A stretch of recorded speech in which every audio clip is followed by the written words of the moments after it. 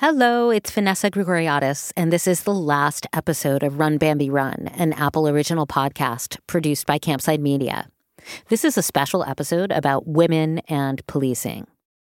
So 40 years ago, back when Lori Bembenek was a cop, women made up only 5% of police officers nationwide.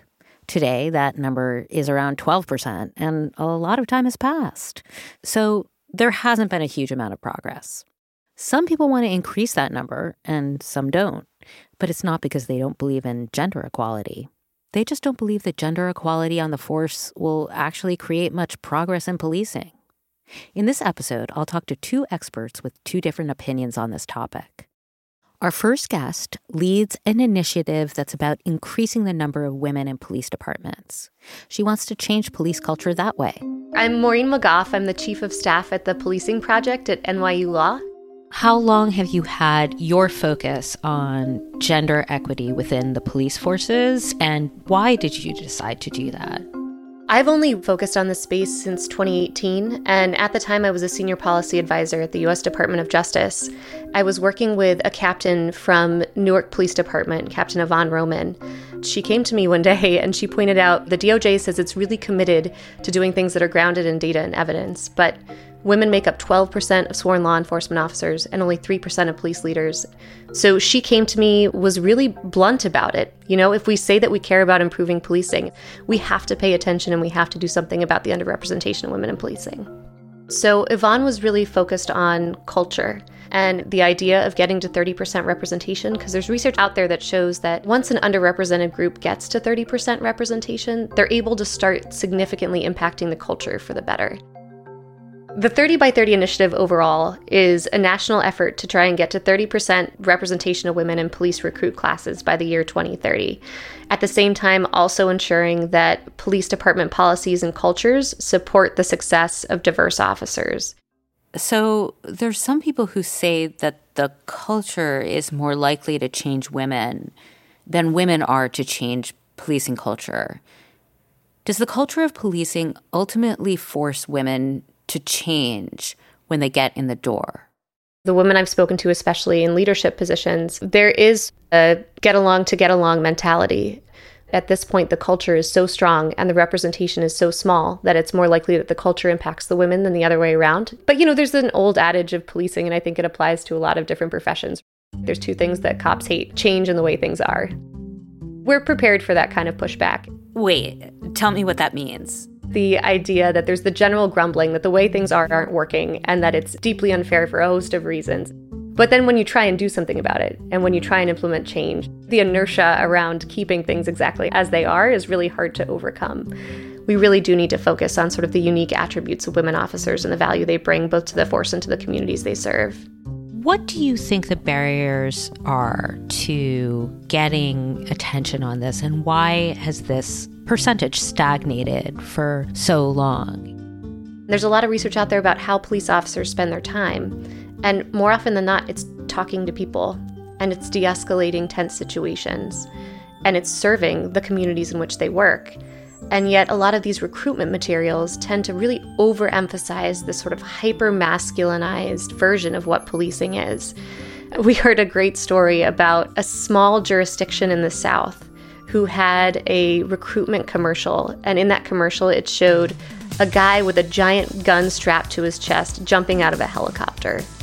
And this is a tiny agency. They didn't have a helicopter, they didn't even have a drone. But that was who they were trying to recruit. That's how they were defining policing. And that's who they were getting in the door. You'll notice in 30 by 30, we never actually say go out and recruit a bunch of women. What we say is change how you talk about what policing is. Make it accurate. And we think when you start doing that, you'll naturally see an increase in women and other underrepresented populations. This conversation with Maureen got me thinking about the difference between fixing policing for female police officers and fixing policing for people who encounter the police every day. Maureen's view seems to be that reform for women officers will also benefit the public. But this inside-out approach isn't universally supported. I also spoke with Dr. Sandra Susan Smith, who is a professor and faculty director of the program in Criminal Justice and Management at the Harvard Kennedy School.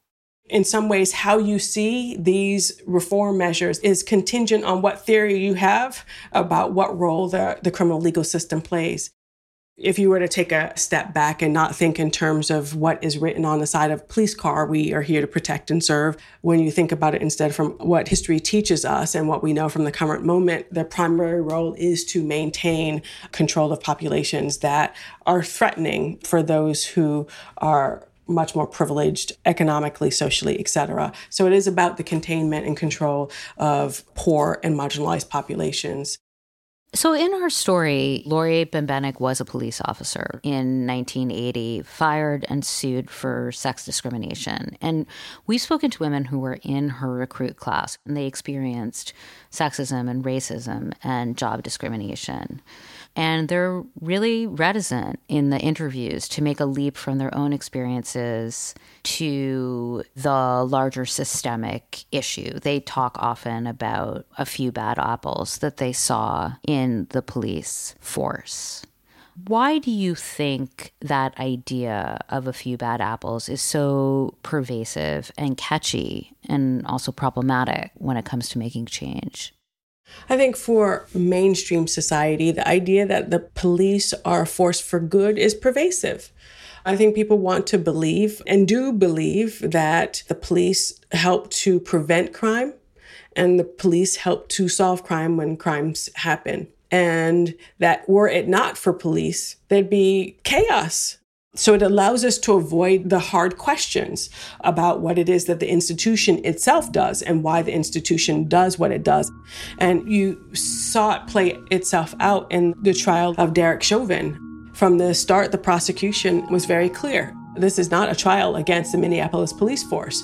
This is a trial against Derek Chauvin, the chief of police and a series of other police officers as key witnesses against Chauvin, essentially said, we, the institution, stand against this one man. He is the bad apple. We, the rest of us, are good. We are not him. He is not us. So why does everybody keep coming back to the same recommendations? Adding more people of color on the force, more training on implicit bias, body cameras. We're trying to figure out, is this just the same old idea? Or could this help a fundamental issue? I think for some, there is a hope that these measures will slowly nibble away at the disparities in treatment. And these are often people who want there to be change, but who see the system as overall a positive force in the broader society, but a force that has, in a way, lost track of what it's supposed to do. And it just needs to be brought back to where it can do good without creating so much harm. What I find interesting, troubling, and frustrating is that so many of these measures that are put forward, there's no evidence to support their efficacy, or the evidence suggests that they just don't work. There are almost no studies of the mountains of research emerging to suggest that implicit bias training changes behavior. It's not quite clear based on the body of research that body-worn cameras changes police officers' behavior. I appreciate them because we get to see more of what police officers are doing and what Black and brown folks have been saying for decades, generations, but it doesn't actually alter their behaviors in any way. We don't have any great evidence whatsoever that diversifying police forces makes them less violent towards the people, or less brutal, less unfair towards people of color.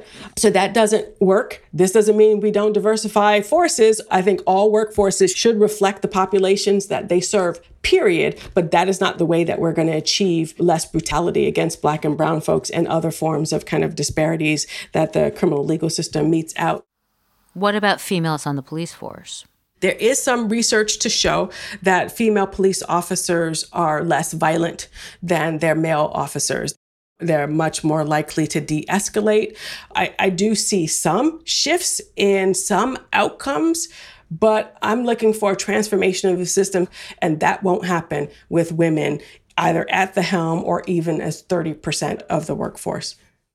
Tell us a little bit about some of the projects you studied to create alternatives to calling the police. Despite it all, I actually am fairly optimistic because I think this moment has produced so much energy and organizing on the ground in communities across the country. The focus of our attention should be on what can lead to public safety, safer neighborhoods, safer communities. And for too long, our answer has almost only been police. I really appreciate crisis intervention where non-law enforcement folks, people who are not armed, they don't have weapons at the ready, who respond to residents, to citizens in crisis with aid, with help, with medical care, with understanding, with concern. People who are trained extraordinarily well to both deal with emotional and mental health crises, other kinds of health crises. And I think once we shift and begin to invest, we would begin to prevent a lot of the issues from arising in the first place. So the fact that these efforts, these initiatives are emerging across the country and people are really beginning to embrace them, that actually makes me really very excited. Since Lori's days on the Milwaukee Police Department, many programs have tried to reform policing in the city. Last year, the City Council passed a resolution that asked police, fire, and health departments to create a new program to help nonviolent people in crisis. The responders in that program are unarmed. There's also another program in Milwaukee called 414 Life, which sees violence as a health epidemic and a preventable one. It uses the models Dr. Smith talked about to interrupt violence before it starts.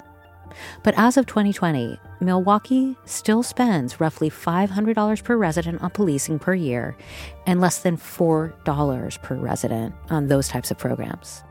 There have also been changes in the makeup of who is a police officer, and I'm referring to gender and race here. But today, about 70% of all police officers in the United States are still white men.